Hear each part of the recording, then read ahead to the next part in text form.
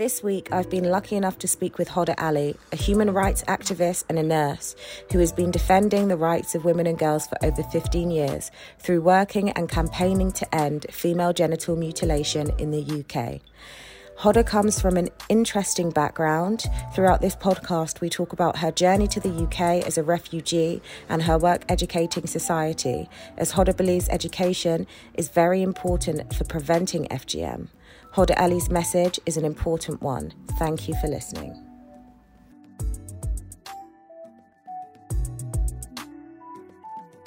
I'm just going to ask you, start by saying, what is FGM?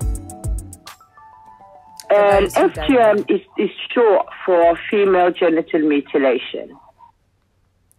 And why are you passionate about campaigning? What is your backstory? Where were you born and where did you grow up?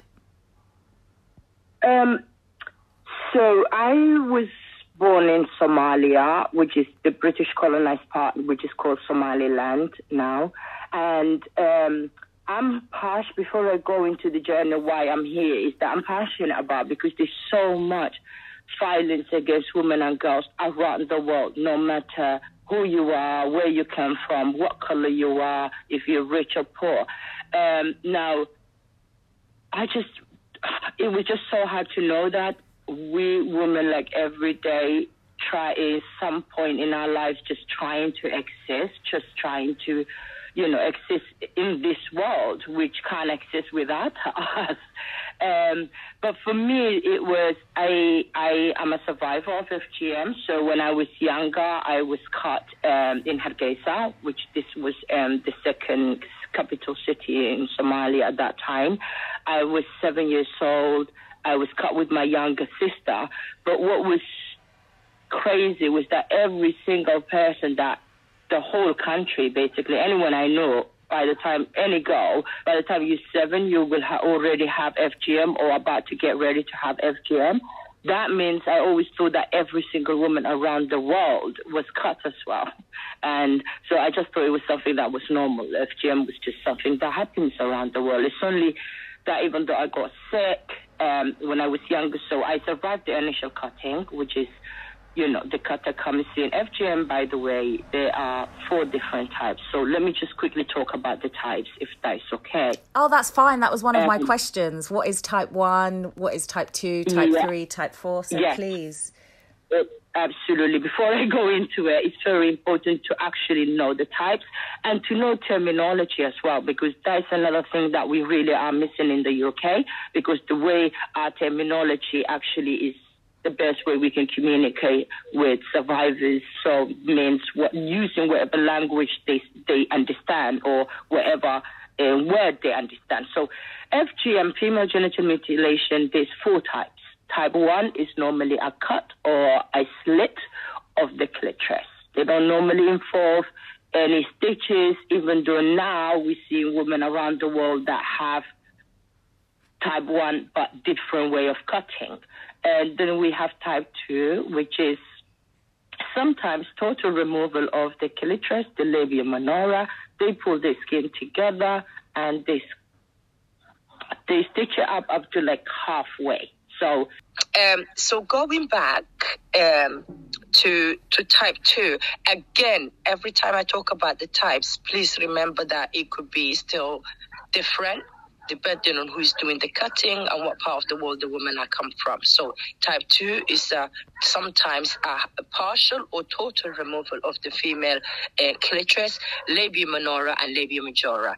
Then what they do is that they pull the skin together and they stitch it halfway. So if woman goes to a doctor to be examined and stuff like that, a vagina is half open, so they can actually examine her, but it might be, if she has a smear test, to really think about what kind of size of speculum that you will use, or if sometimes it's small, sometimes it's medium.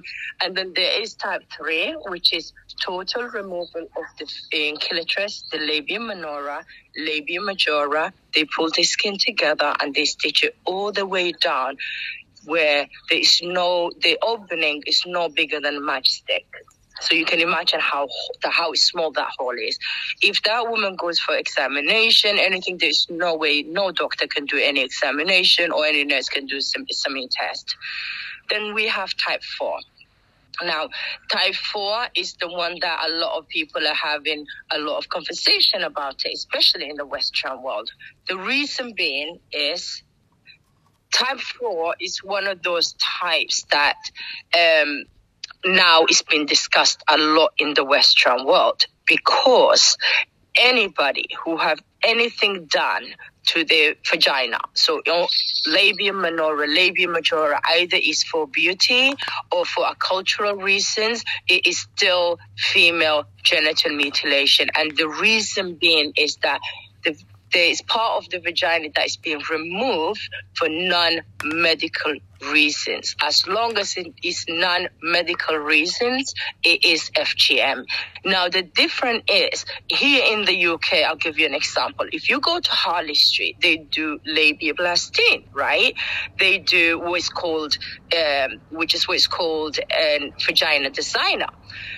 We know that a lot of women have that. We know especially a lot of women who are in the porn industry do have that. Now, the double standard of that is, if I now go with my white friend to have labiaplasty, and they will do it on my white friend, but for me, they will say to me, oh, no, it's FGM, so we can't do that to you. It is against the law. So just because the fact that I am a Black woman and I am come from a practicing community of FGM, is I cannot have that. Yes. Which is like mind blowing. Yes, if you are over the age of 18, you want whatever you wanted to do to your body. And I'm not saying 18, because there were 18 years olds who don't have the same mentality for another 18-year-old, right? So and for me, is if you are adult, oh God, if you are an adult and you decide to change your body for whatever the reason is, that is your decision. That is what you will do. The problem I have with, or that is what you wanted to do to your body, right? That is your decision. Now, the problem I have with Harley Street is, one, is a double standard. And secondly, what are we teaching our younger children? What are we teaching the girls who are growing up in this world, in this country, who have access to labiaplasty, who have access to vagina designer, who are saying, I don't like how I look, I'm going to do that, and they go and do it. So for me, is that how do we protect our youth without exposing to all of these things?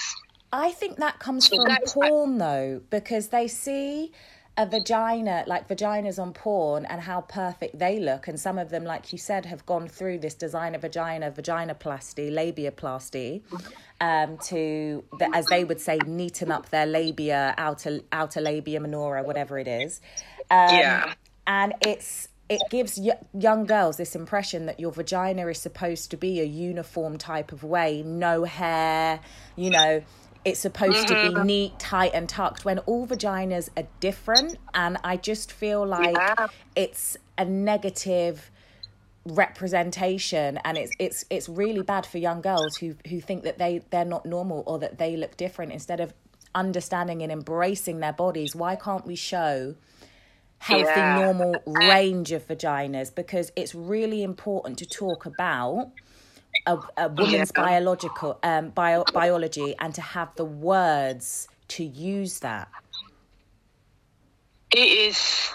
I mean, I don't even know how we can, especially here in the UK, we are one of the richest places in the world, and you know we have access to children have access to this, but we're not really protecting children.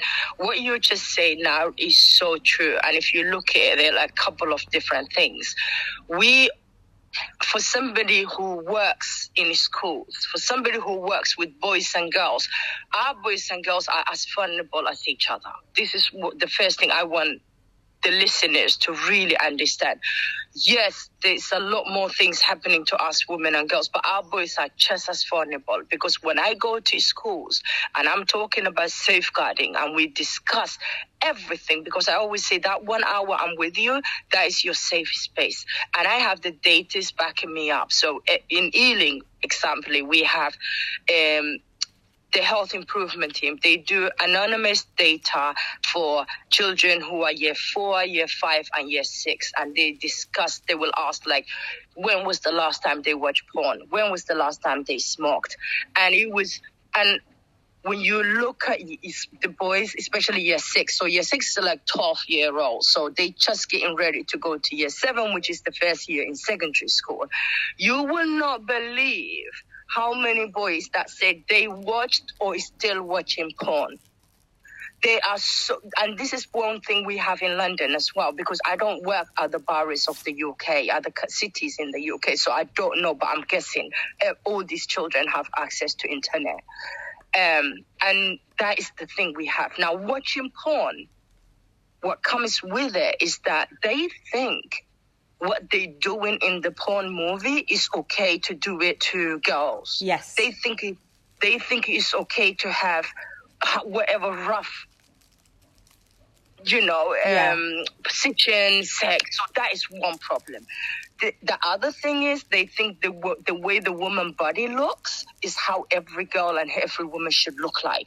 So the way her breasts look, which is being done, the way her vagina looks, which is had labiaplasty, the way her stomach looks, which she had, a tummy tuck, the way her hips and her backside looks. This is the problem. It's not just the sexual and watching the porn, it's what comes with it. And our children are watching this and they have access for non-stop access 24 hours. And they now think in the normal world, this is how it is. And that goes with gaming as well. So, and I mean, we could talk about all of this in until the cow comes home. But this is the problem we have. So when we talk about FGM, we have to talk about all the other things surrounding our children in order even for them when they are become an adult, when they become to our age, how to say no to those things. Yes. How to say my body belongs to me.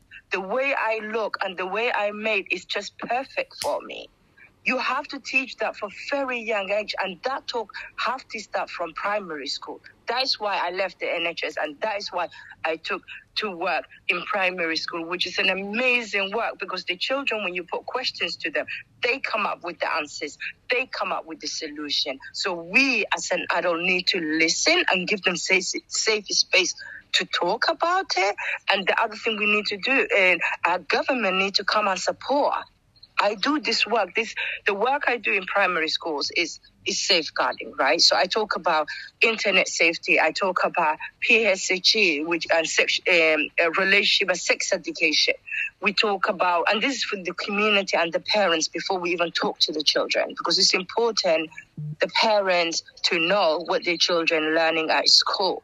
So I set up a series of parent workshops to actually duplicate the same lessons that I'm going to do with the children, so I can have that discussion with their parents. When we talk about internet safety, we talk about gaming, addiction to gaming. What the children are, the people they're talking to. There are children who play games and they have hundreds of followers. They keep playing games, but they never met.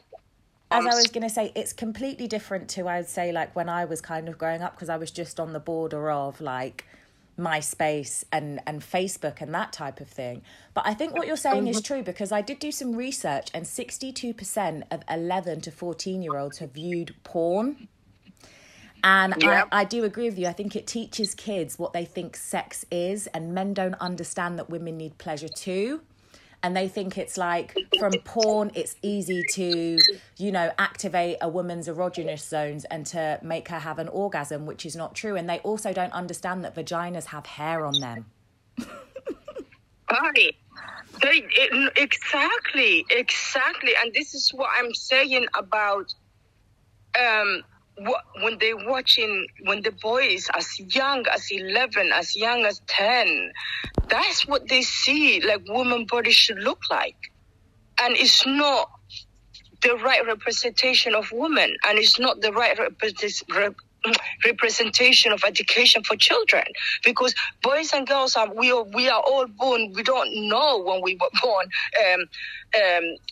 like as an adult. So you learn what you see. You're learning parents are important, community is important as well. So we need to make sure we're teaching our children the right things so they can make the decisions when these kind of things are presented to them, because the reality is internet is forever going to be here. Internet, this is how I explain internet to children as well. Internet is like driving a car. If you don't know how to drive a car, you're going to crash, right? But if you know how to drive a car, it's an amazing tool. You can use it all in the right way. It's very easier to minimize your risk. But if you don't know how, and internet is just like that. Internet is an amazing tool, but you need to know and learn how to actually navigate through it. And our children don't know that. You can't just give them iPad and computers and just let them navigate it. You got to sit down and talk to them. This is true. In your work, because I do believe this is like, I can just imagine it being a thing, being Black myself.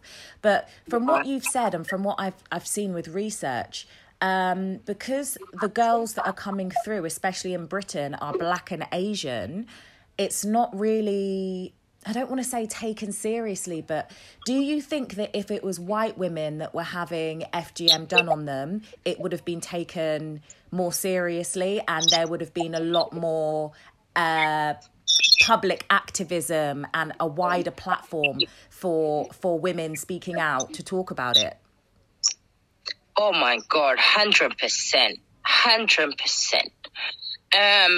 I'll give you an example. So I came to this country when I was just 2 months before my 21st birthday. Now, I'm a survivor of FGM. I'm somebody who's been in hospital ever since I was 11 years old. So 11 to 17, I was in hospital because my period was just accumulating. It would not come out. So I had gynecology since I was 11. Now I arrived in Sheffield with, to come and join my family. And it was like everywhere I go, the first doctor I met just say, I don't know what you're talking about. Like, this is me just explain having urine infection and having a translator because I couldn't even speak English. Now, that was the beginning of my journey in the UK. But as I got older and as I went to nursing and I work in hospitals, I work people in privately, and I will ask, especially when I was working in the sexual health clinic, we had women that to be sent here at the age of 50, 60, who wasn't sexually active for years. And because they had FGM and they were having urine infection and all those things, the complications come with it, the doctors were GPs, which is saying, oh, you got abdominal problem, you need to have swabs and urine tests. They never asked them, like, do you have FGM? And that was because doctors, nurses, teachers were never provided the training and the knowledge they needed because it was seen as the Black girl issue. It happens only in Africa. It only happens to Black girls. And then later on, as the data came out, it was like only Black and Asian girls it happened to. So imagine if that happened to white girls in this country. And if you look, actually, there's a documentary I sent you called The Cruel Cut, yes, which is one of the first documentaries I've been involved, actually owning it and showing my face and not being shamed anymore.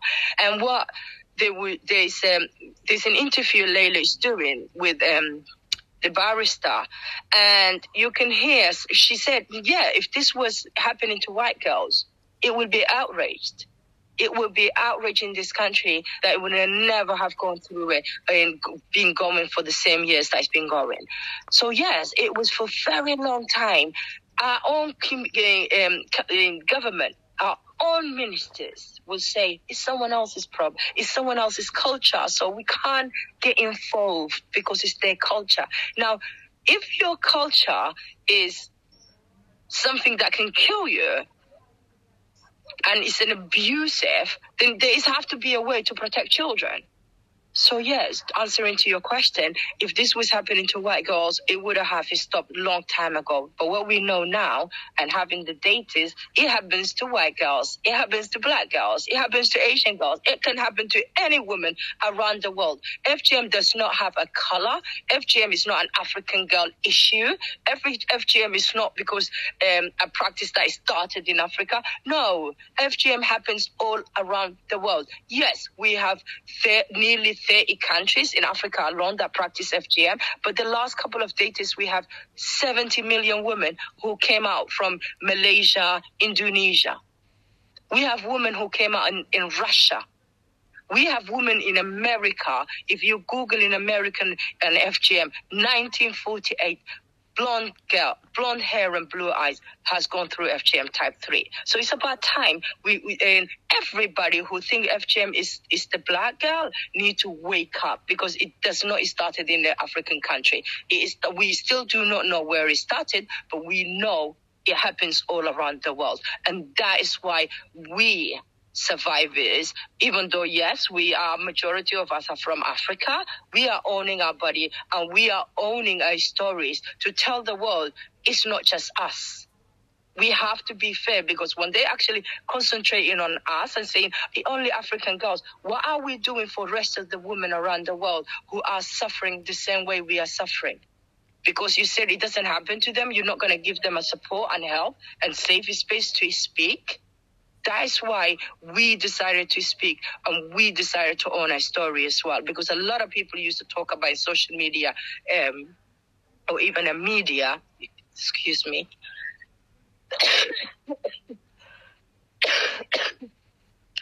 We have one of the biggest news platforms in the UK who will only fight white women who never experience FGM, who never spend a day or a time with a black woman who are survivors with FGM, and decided to talk for us, decided to talk about our bodies and how it is our culture.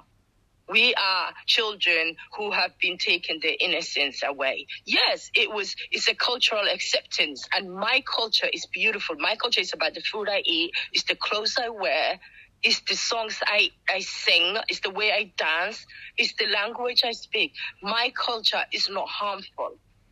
And there's a saying that I wish I know who say this. It says that cultural acceptance does not mean accepting the unacceptable. And FGM is unacceptable. So it's about time to open your eyes. It's about time to know that it could be the woman next door to you. It could be the girl that has got the blue eyes, honey, and the blonde hair, who's next door to you, who's got type 3 FGM or even type 4 FGM, and who needs somebody to speak to. So that's where we stand, and that's why we decided to speak up.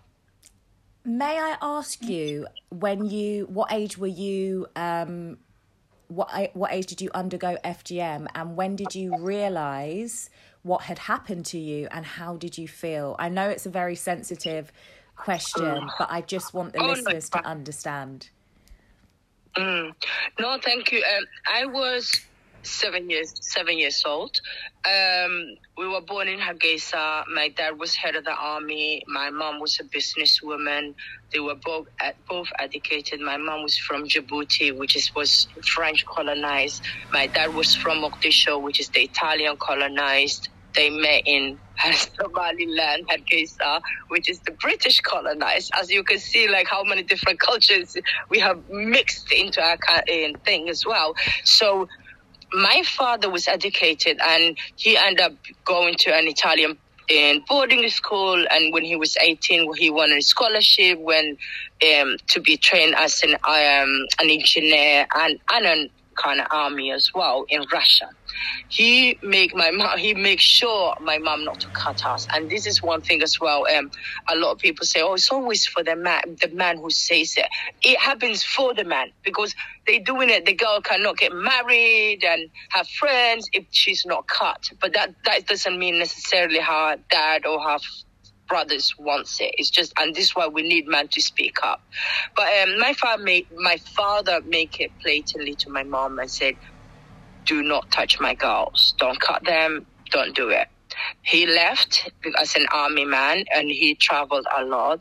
And mom decided to cut us when I was 7 and my younger sister was 6. Now, because when we go to school, we were asked, Hoda, when is your turn? When are you going to be cut? I will run home, come to my mom and say, Mom, when am I going to have gudnin? Now, gudnin is the Somali word for FGM. And when you translate, actually, gudnin is circumcision. And earlier on, when we were talking, I did say our terminology is very important. We use the word FGM, which is female genital mutilation here in the UK. We speak in English, but all other countries, they call it different things. There are people who call it cutting. There are people who call it circumcision. There's so many different names. So that's why it was important to use the terminology. But for us, when we're writing it down, we have to write FGM because that's the law we are working under. So yeah, I was cut at 7. The thing is as well, we had the biggest party. So the day before you were cut, you have a big party. And I remember getting so much gifts. And then the next morning, the cutter comes. Now, this cutter was the famous woman who cut everyone in that area. And she cut my sister because we are 3 of us. I got 2 sisters and 4 brothers. So me and my younger sister are the youngest one, and my sister is the oldest, and then we have 4 brothers in between us. So she cut my sister. So this woman, when she came to us, she was already an older woman. But anyway, I was excited. I didn't know what I was excited about because I never knew what was in store for me. But she came and she just told me, listen, your younger sister is going to go in first. You got to be strong. You make sure you don't cry. You're not scared. You don't cry. Just be strong. And I remember for that moment at the age of 7, I actually become a woman for my sister. My sister went through it, and we were lucky as well because a lot of children, they cut them away. They take them away from home. They, they keep a lot of girls together so they can be cut. And again, it's about what you can afford, the cutter. Our family was okay. We wasn't rich, but they had money. So that's why me and my sister were cut at home. Now, this is the crazy stuff. We actually had local anesthetic. So this cutter, who's not a nurse, a doctor or midwife, she don't know nothing about the human body. She actually had the needle, the syringe, and the medication. And for me, when it was my turn, I remember it was like, when you go to the dentist and they're going to numb your gums, and that's how I felt. I felt the needle going in, and after that, I just felt not the pain of the cutting, but what I felt was the pull and the tuck, and they just like were shaking your body. And after that, they tie your legs together, because the reason they do that is that we had type 3. If you had type 3, type 2, any stitches, they will tie your legs together, because as a child, you want to run around, you want to play, you want to ride your bike. So they're stopping you to walk properly, to take a big step, because if you take a big step, if you run, the stitch comes out, she comes up, and the cutter will come back and she will do it again. So they're actually doing this to actually stopping you going through again. So it's like caring, but at the same time, as an adult, thinking about why it's the first place you go through is crazy. So for me, I never had problem from that day. She cut us, she left. I remember about 6 hours 2 hours into the cutting, I started feeling like burning. And that was because the anesthetic was coming out of our system, because it was the local anesthetic. So she just numbed the labia minora and labia majora, which is the big and the small lips outside of the vagina, which she already cut away anyway. The pain was so excruciating. I can't explain. Like the way I did it in cruel cut, when I did it, it was like somebody pouring a hot oil into your forearm. Because that's the part that is so sensitive in our hands as well, our arms. And that was, now looking back as a nurse and, as a professional, when you give painkillers. You know, when somebody have surgery in the UK, when you come out of the surgery, they give you painkillers so you don't feel the pain. Yes. That is what it was. I felt the pain. But it was like, it's okay. You know, everybody was saying, it's okay. Oh, this is normal. It's normal to feel. It's all right. But it wasn't normal, because even if we were cut, at least they could have done was to make sure we didn't feel the pain when that was coming out. Now, my little sister kind of went into shock, because what happens that all the family, all the neighborhood, because it's beautiful houses, it's open, you have gardens, everybody meets outside. So all of our friends would say, make sure you go to the toilet. If you don't pee, you're going to die. So I know they were helping us. These are friends that were same age as us. Yeah. This is what I'm saying. We need to protect children from certain things. And it was like they will come. So my little sister actually shut down to the end where she didn't pee for 24 hours. And she started getting sick.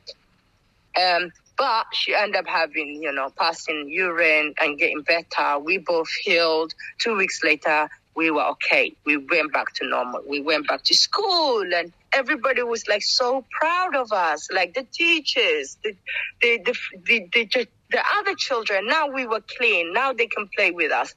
And then a year after the civil war started, we left there. About 3 years later, we end up, after the civil war in Somalia, North Somalia, we went to Mogadishu where my dad's friend, which is the capital. We settled, we started school again. And then the civil war started again there, about 3 years later. So this is 1991. And I just started getting sick. I got sick, and after a lot of, whatever my father can do to take us to the hospital, it was only one hospital that was open, Italian doctors, Somali nurses. He took me there after many different little GP doctors that we went, and nobody knew what was wrong with me. But these doctors give me an ultrasound, and they were like, she's got a cyst, it's growing, we need to operate her.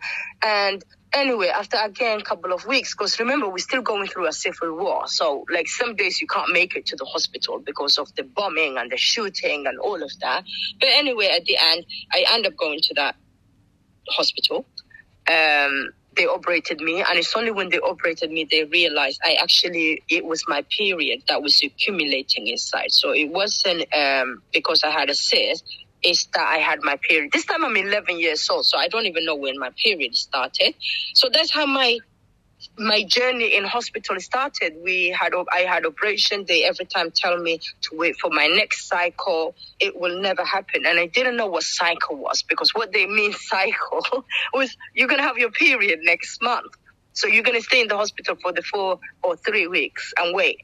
I waited, nothing happened, but we had to leave Mogadishu now in that hospital because the war. The hospital got bombed, and I remember having stitches on my stomach.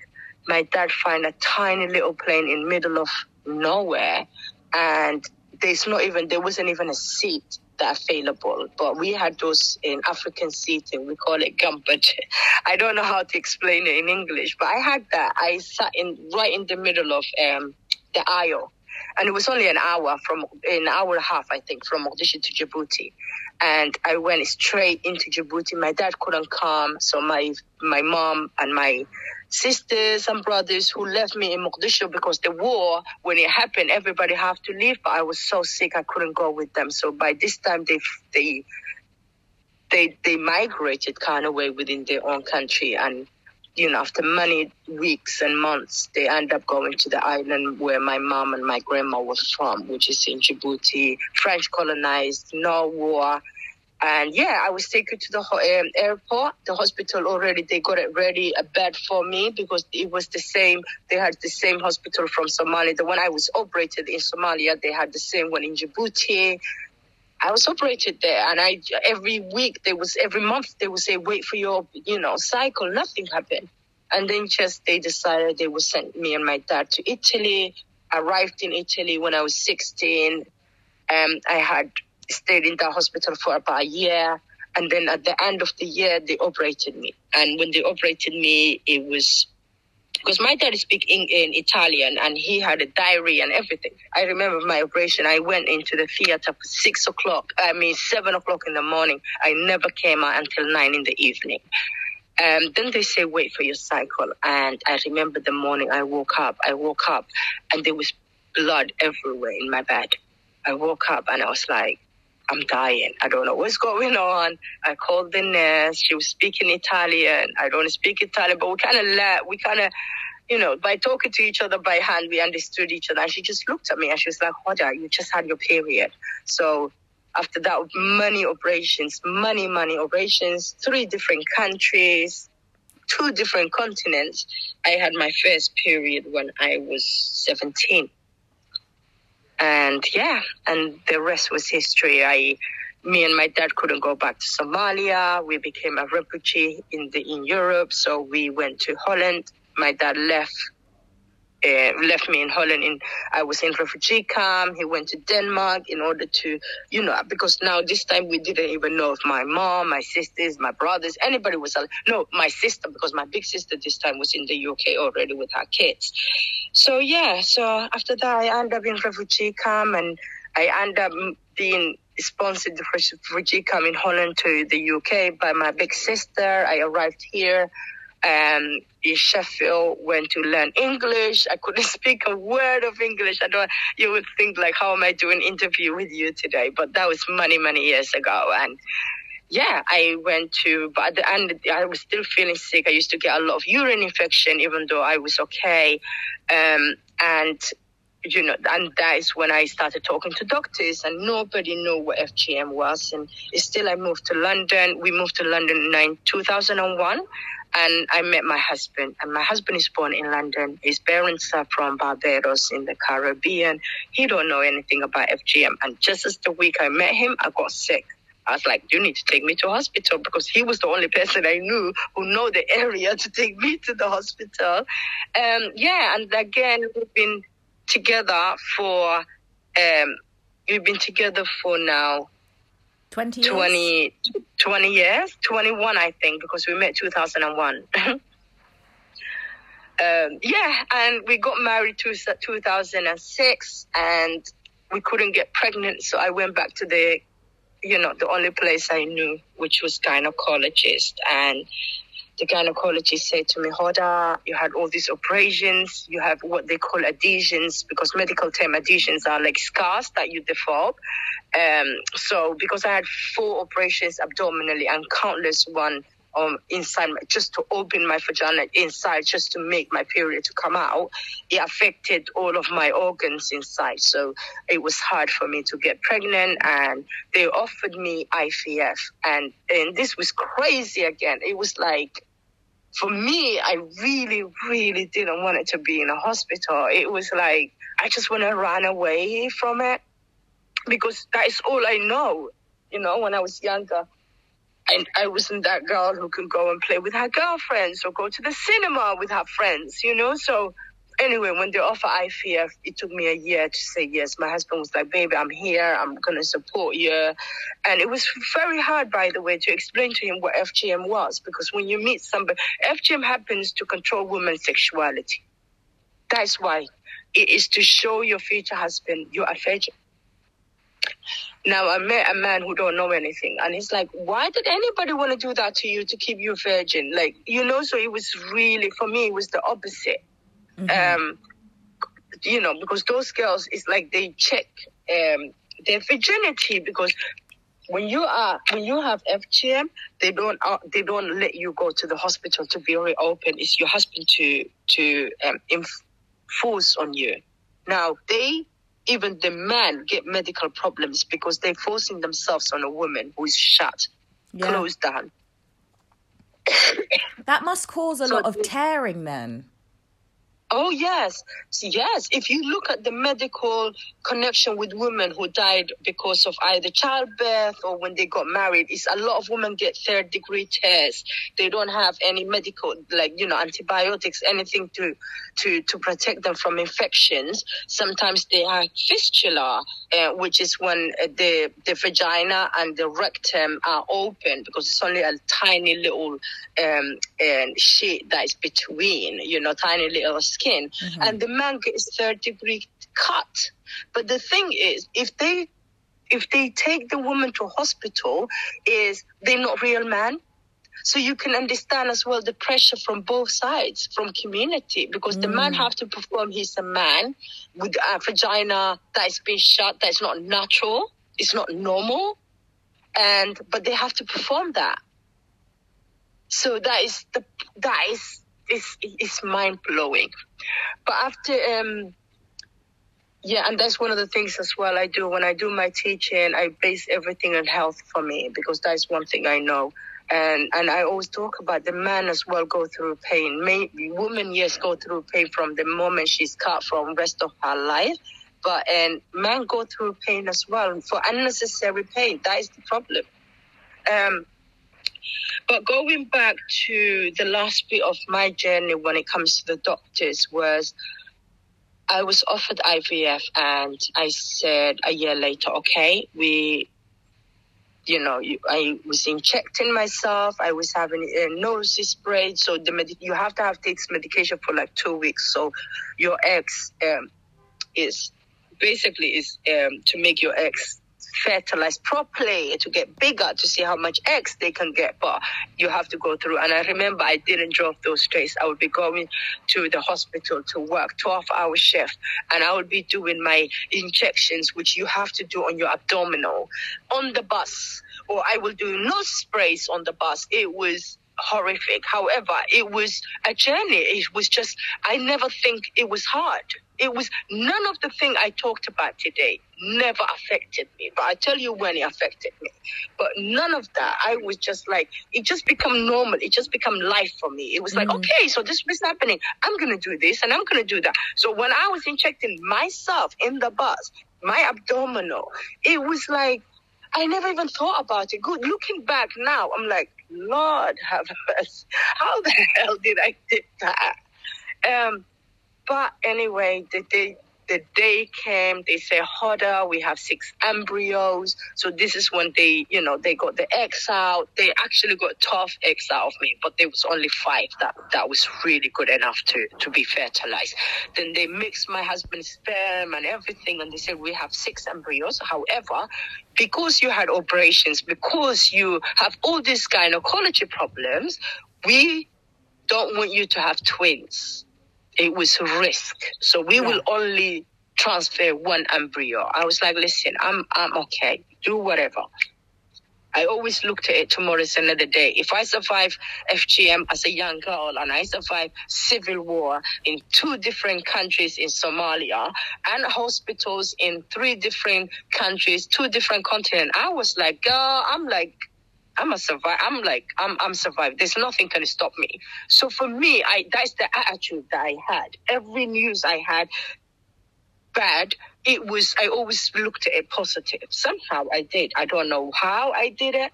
It was just, I think I was just in a surviving mode. So anyway, the day of the transfer, they told us what to do, go home and, rest and blah, blah. And, do pregnancy test in 2 weeks' time. Then I did, and it was Sunday. I did the pregnancy test. It was positive. I was like, what? I couldn't believe. I looked at my husband. I was like, really? I mean, do you think it's really real? I called my other friend, one of the nurses who was a sister in our ward who had IVF. I was like, do you think this is real? She's like, yes. I still didn't trust her. I sent my husband to the pharmacy. This is Sunday, so there's only one pharmacy that was open in our area. He went, he got more pregnancy tests. Everything was positive. And you know what? Within literally of a couple of days of having that, my whole body was changing. My breast was growing. My face was looking different. I just felt different. I don't know if it was psychological. I don't know if it was physical. My whole body was changing. Anyway, I was still running for the for the bus. I make sure I'm one of those girls, like, I can't get out the house if I don't have my coffee. I wasn't drinking my coffee. I wasn't having one of my ciggies that I do in the morning. It was you know, of course, I said it like that because not a lot of people knows that. But, you know, there's a lot of things I give up myself that make me survive to go to my work, which is mainly my coffee in the morning. Like, I'm not a big coffee drinker, but my morning coffee, like, I'll kill somebody if I don't. And I sacrificed. But anyway, everything was beautiful until one day, the day before my first scan, I miscarried. And I didn't know what it was. And I got sick. I was taken to A&E while I was wearing my uniform. My husband came. They transferred me to my other hospital that I was having. Anyway, I ended up going to intensive care unit. I miscarried. But the thing was, when I fell sick, and I really, really this is the thing as well. I know this is getting long, but one day I want me and you to do another podcast. Miscarriage is something that happens to women around the world. People don't discuss. People don't talk about it. My own doctors, when they did the transfer, because already the embryos was already 2 weeks old. So by the time I'm 2 weeks into the pregnancy, it was 4 weeks pregnancy. So when I had the miscarriage, I actually had proper miscarriage, which I was having contractions. No one told me. Like, no one, the doctors who did the transfer, anybody said, just in case this happens, you might experience this. And I look back this now, and it really breaks my heart, because me and my husband were like in the house, and I was in pain. My mother-in-law, God bless her soul, was alive this time. It was like she was crying because people thought I was dying. And we did it at home, but all by ourselves. But anyway, after that, I developed perfect infection, which going back to the adhesions. And I ended up in intensive care unit. I was in intensive care unit for a couple of days. I was in hospital totally in 6 weeks. I am 5'11". About 1.80, I think, centimeters. I was 40 kilograms when I came out of hospital. It was like I was dead. Anyway, I was like, tomorrow's another day. I'm going to eat food. I'm going to get better. My body's going to grow. I'm going to put weight on, and I'm going to go back. And the day we decided, after I got better, we're going back to have the transfer of the embryos. And that's when they told me, I'm sorry, this morning, none of the embryos survived. So they take these 4 embryos out, and none of them survived. So that's the day they told me, Hoda, we can't, because I was like, okay, let me do another cycle of IVF. And they were like, nope, you can't do that, because if we touch you, you can die. We can't touch you. It's really hard to collect your own eggs. The options are either you adopt children, or you have surrogate mother, an egg donor. It was a whole different world, doors that was open that I didn't know about, and I wasn't ready about it. But yeah, we decided we're gonna adopt, and that was the answer we came up. So I was 31 when all of this happened. I was 31 when they said you cannot have your own child. And then, and my husband, I love it, because in there he was like, nope, my wife is not going to die for a child we don't have. So we just looked at each other. We were like, egg donor, surrogacy, it's too much. So we decided there's so many babies in the world who need mom and dad. So we're going to go for the adoption route, which actually 5 years ago we wanted to do. I lost my mom. Then 3 years later, we lost his mom and dad. So I kind of put it on hold. But, that is what we came up at the end. If you're not dead, if you're not died, you are alive on this earth. There is always an option. There's always a route you could take. There's always a door you can knock and open. And that is the journey that I decided to take. And with that comes with my activism work. It came with making sure that I protect girls around the world, and boys as well, because I have many nephews. And I've seen a lot of boys who've been neglected as well. But I think it's important in each and one of us to use our experience to change the things we don't like. Even if your experience was beautiful, still share it with the youth, still show them, you can do it, and you can take those routes. You don't have to take the routes that can hurt you. And if you like me, had obstacles in life, share it with the children so they know that is a route that can happen, but you don't have to take.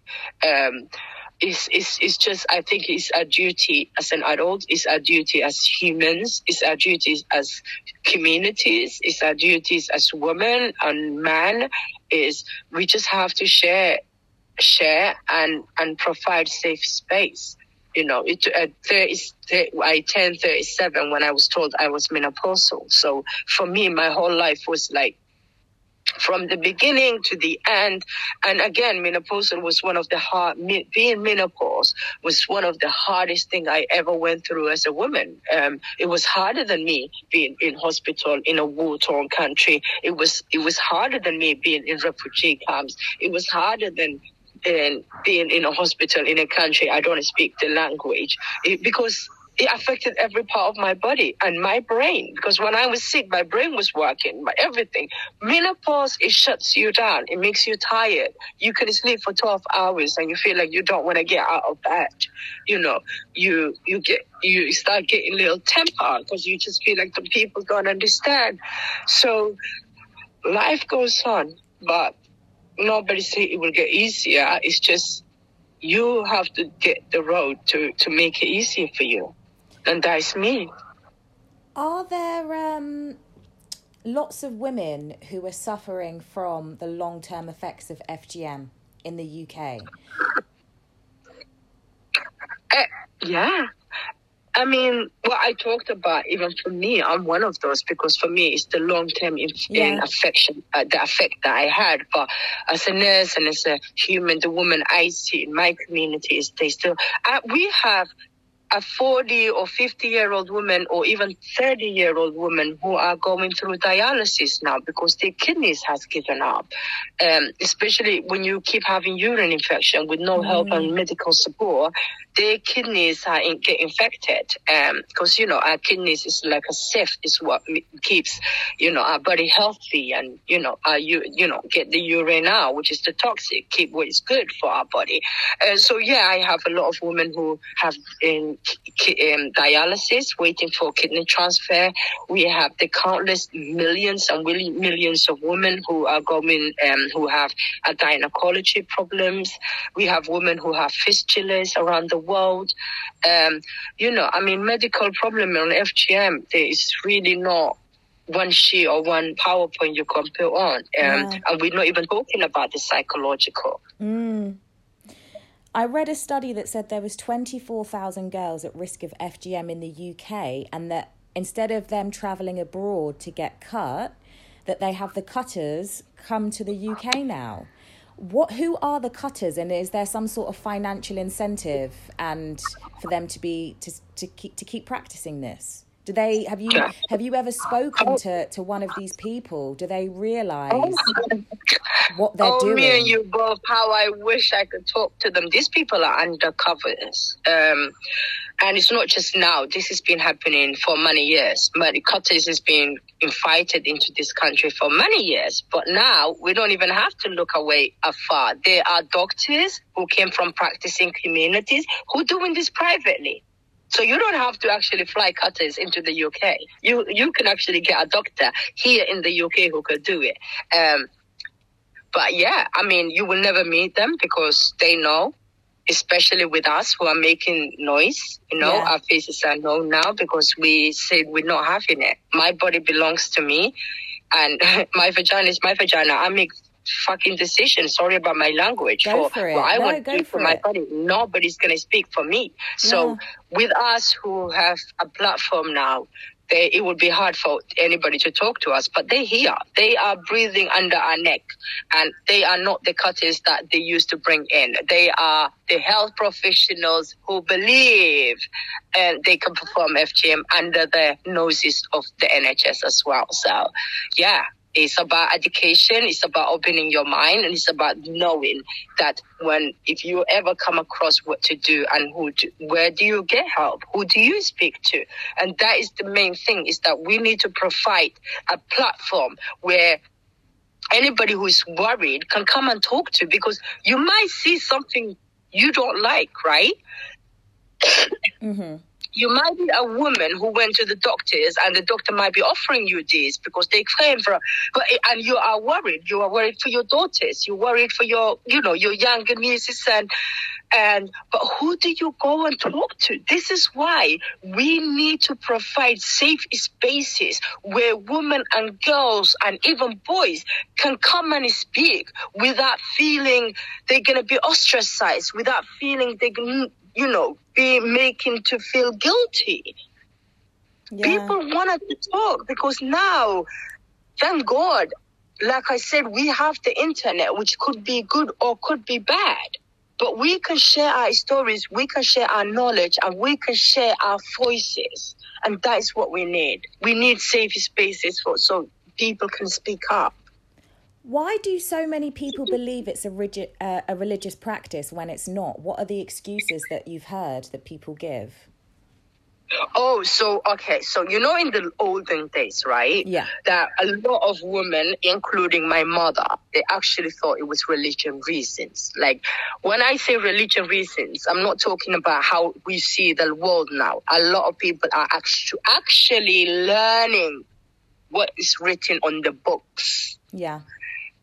In my country, yes, we Muslim people, we pray, we eat.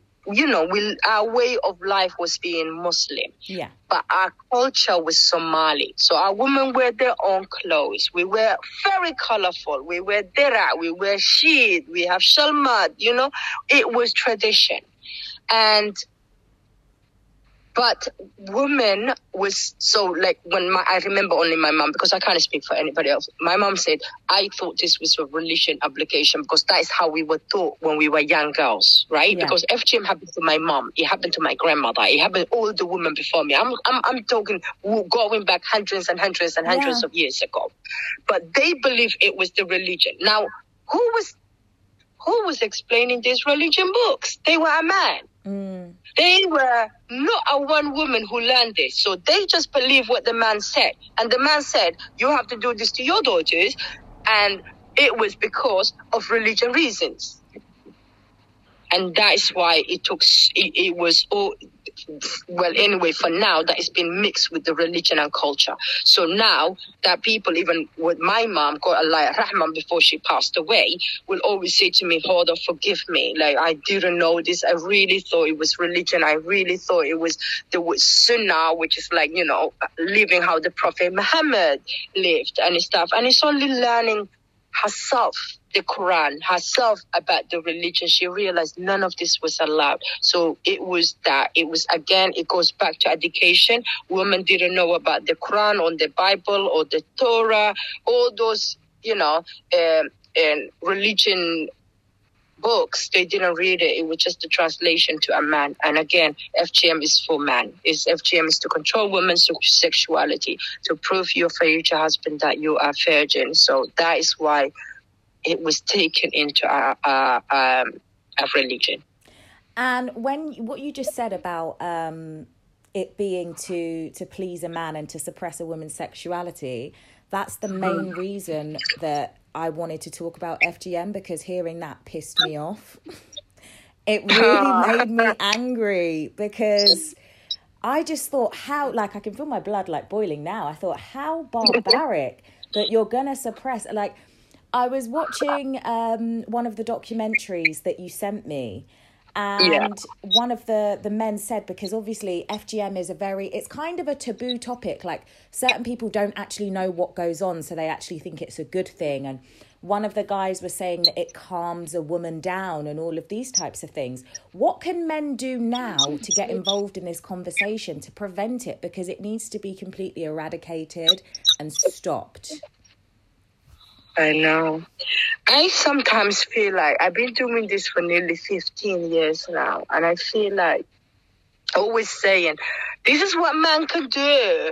It just, it's even beyond me that we have to say that. Man knows this is wrong.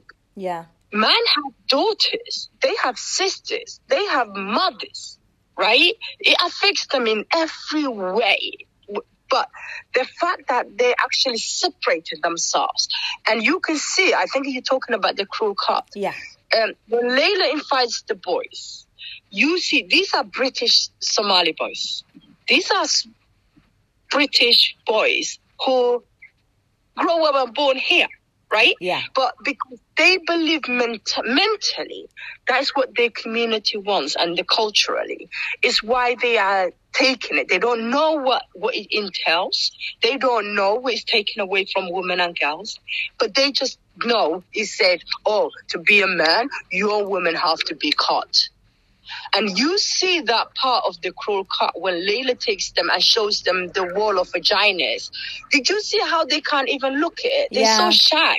Like, they can't even look at it. And the fact they don't think vagina have come so many different looks, just as we human beings are.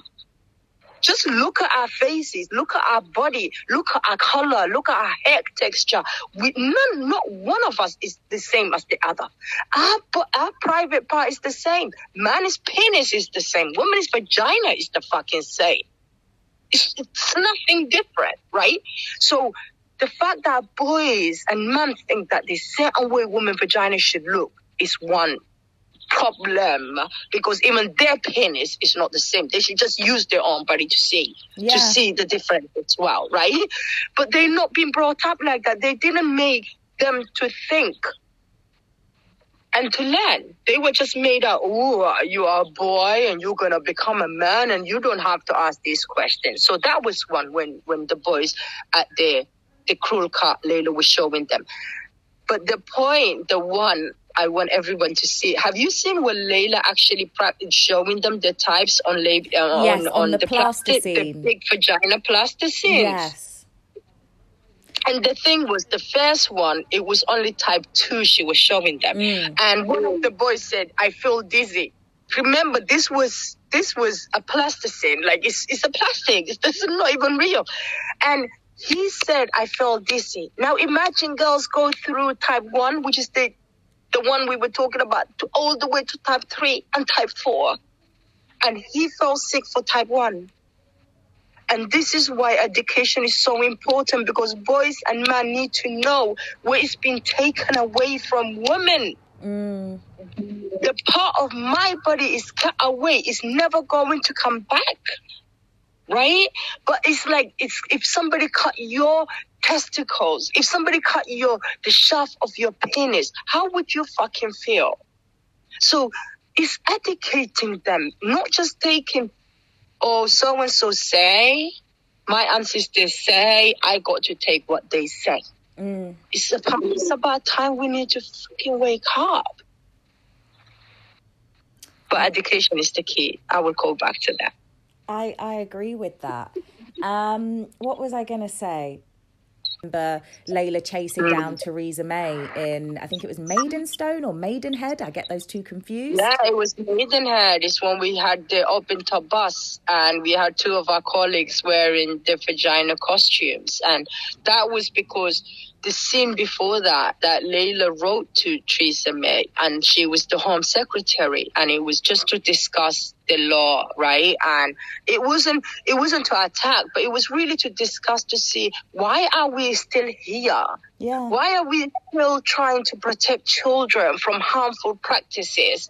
White, black, or yellow, it doesn't matter, right? And yes, our agenda was talk about FGM, but we were still talking about children everywhere around the world. And she didn't have the decency to meet us. She was a woman. She was a woman in a high position who can make a difference, and she wasn't willing to do that. So we decided to get the open top bus. What I love about Layla and the team that was doing the video, and that was the directors, it were amazing because everybody was in the same page. So yeah, it was easier to really go to her office, but still she was a coward. I will never take that back because she never came out to talk to us. We rally around outside her office. Every car walked past was peeping because they agree what we were doing. And she was a coward where she went at the back of the office and got into her car. So that is why for me, I'm like, politician, you are who you are, and I am who I am. So I take my gloves off. Like, I'm really, really fucking ready for all of them. Seriously. I know. Even now, we have the Home Secretary who have parents are from East Africa, original Indian, right? Yeah. And she's talking about, and this is me, not FGM, talking about as a refugee. Yeah. And it's blocking and it's stopping children to actually get a better life. Like, and you are a woman? I'm not even using a gender, but I think as a human being, you have a fucking duty of care. Don't take the job if you cannot do the job. And I think Priti Patel, that's what she's doing as well. How can you let children stay in a border or die in water because you don't want them to come to the country? It's not even your fucking country. So, yeah, that's my rant for that. But, refugee part of it is another talk. Don't get me started on Priti Patel, please, because I'll be here all day. All day. I know that she went to send a child a couple of years ago. I wrote a letter to the Home Secretary, and a child was going to be sent back because they didn't have paper. Yeah. And this child was actually at risk of being cut, and the mother was bleeding. I'm going to send you that letter. I'm going to send you the tweet. And still nothing happened. They just give you a political answer, which is, we are looking into this. Please, we appreciate your comment. We're going to have to look into this. Please, it will take a couple of weeks. Wait for us. Child sometimes don't have that. Yeah. They tell us we have to wait for weeks to even get an answer, which is yes or no. And you doing that to children? No. I think there's a lot we need to do in this country. We think we are yes, we are a lot better place, but we're not fucking nowhere near we need to when we have to protect children if they're refugee or if they are at risk of FGM. It's just unacceptable. It's a major safeguarding issue, and I understand what it's like when you're contacting MPs and it like they'll just drag their feet with an issue. And I think when it comes to children, that's not something, especially when they're at risk of harm and abuse, because I do feel like FGM is a form of child abuse. And I know that could be quite strong, me saying that. It's a child abuse. It is. FGM is child abuse, and I always say, like, my mother didn't do it to abuse me. Yeah. But it's the whole society was abusing me. The whole country was abusing. When they made it was normal to cut girls' clitoris. So it might not be your immediate family who's doing the best for you. Because my mama did it so we can go to school and we can make friends and our whole family can be part of that society, part of that community. Why is there such a stigma where it's like you're not clean if you haven't had this done? And it's like you're kind of... It was written. Pardon? It was written for women, his clitoris was dirty. Women, like you saw on that video, the boys that was British, it still was made. If the girl had clitoris not cut, she's going to sleep around. He actually said it. This was his own words. And remember, he said, if the girl did not have FGM, I was told she's like a supermarket. How dare you even talk about women in any way, like a supermarket? Anybody can walk in and out. So you saying she's like a prostitute. If she's not cut, she can have sex with everyone and whoever she wants. Like she can't control herself. Yeah. And that was a child, that was a teenager. That boys, you seen, they were the younger generation. They the youth, they the future generation who's supposed to be helping to end this. And they were made believe that. That's why we need to all speak. I agree with that. The conversation definitely needs to be opened up more. I saw on, I think it was Vavengers, which you're co-founder of. The Avengers, yes, sorry. The Avengers, that you're a co-founder of, that you've been doing events. But I obviously understand with the pandemic that's something that's had to come to a hold. But have you got anything in the works? Not yet, but we're definitely going to do. And that's one of the things really different Avengers do even exist. We do events where normally even that we showcase like young artists around London, that who give them a platform, but at the same time helping us to spread the word. So we had some nice events. So, it's like a soft sound night. Yeah. So you have poetry and you have music and you might end up just sitting on the floor. So we used to get really amazing events. Our first ever event was in Amy Winehouse old house in Camden. And then we have a lot of our events now happening in Hackney. But yes, because of the lockdown, we wasn't able to do anything. But watch this space. I'll always keep, follow us on Instagram and our websites and the Ventures website as well. So yeah, it will be coming back. It will be coming. But right now, we just need to see where we are at. But I'm sure by end of the summer, we will know a little bit more. Have you got any educational sources, documentaries or articles that you could just shout out for people to kind of take a look at so they could learn more? Because how I see it is the person you're sitting next to on the tube could be a victim of FGM. The person you walk past, your colleague, your friend, as you said, your next door neighbour. So I feel like it's really important that we do talk about a woman's biology and we understand it, and that we don't shy away from vaginas. So how can people learn about, what are the educational resources where people can go and learn about FGM? How to safeguard, again, I can't believe I'm saying this, even though we're in 2021. It's really not one place now we have that you could just go and access all the information. But the bright side of it is that just following like individual and seeing. So like I would say, because I write a lot of blogs and a lot of experiences. Like I wrote about refugees and I wrote about when I went to Senegal. So now all of those are like individual places. So if you do follow me, which is my in Hoda Ali, which is, I'm sure you're going to put the links there anyway, you will find a lot of things. And it's important, follow those charities. The small charity, they're not funded. They're doing this work from their heart. But there's a lot of information. So like the Ventures is one of them. So that is the one I co-founded. Then you have Dahlia Project. Dahlia Project was set up by Layla Hussein. I'm going to make sure that we have all these links underneath the podcast so everybody can get an access there. So we have Dahlia Project, which is the only clinic whole of Europe providing psychological help to women. It's not funded by charity, by government. It's actually funded by the goodness of humans, people who wants to give, to make sure that women and girls can be, have a space they can talk.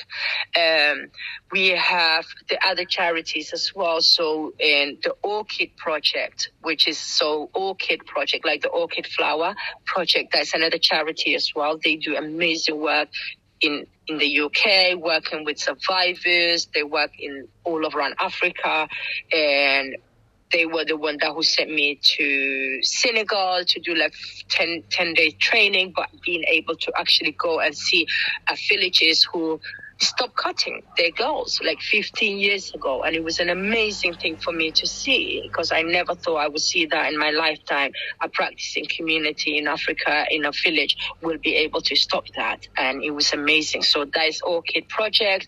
We have all of these, but social media is a main amazing thing. So follow Hoda Ali, follow Layla Hussein, follow in the Orchid, the Ventures, Mabel Evans. A lot of information is there. The other thing as well, when you need an NHS help, please go to NHS England, because we do have a lot of information there as well, and data from the NHS. And the other thing is we do have FGM clinics in the UK, and especially we had more about I think it was 3 years ago, we have about more clinics that was commissioned by the NHS. So we have a lot of clinics in London. If you need to see FGM clinic, you don't need to be referred for any doctors. You can just walk in. I live northwest London, so the nearest one to me is Queen Charlotte. It's called the Sunflower Clinic, run by Juliet, who is a midwife, a trained midwife who do the defibrillation surgeries as well. We have another clinic in Harrow, which is in Harrow, Northwick Park. So there is a lot of help, there's a lot of support, but on all of that, there's a lot of information out there, and a lot of survivors who really are speaking up and writing about their accounts and what they think. So it's really good to see both. Follow the government, like the NHS websites, but follow the survivors as well, so you can actually get the right information right there and then.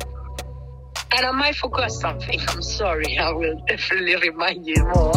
But there's a lot of information out there. Thank you for listening. Please tune in next week, Monday, for a new guest and a new exciting topic. Feel free to check out more of my content at ebbyonline.com.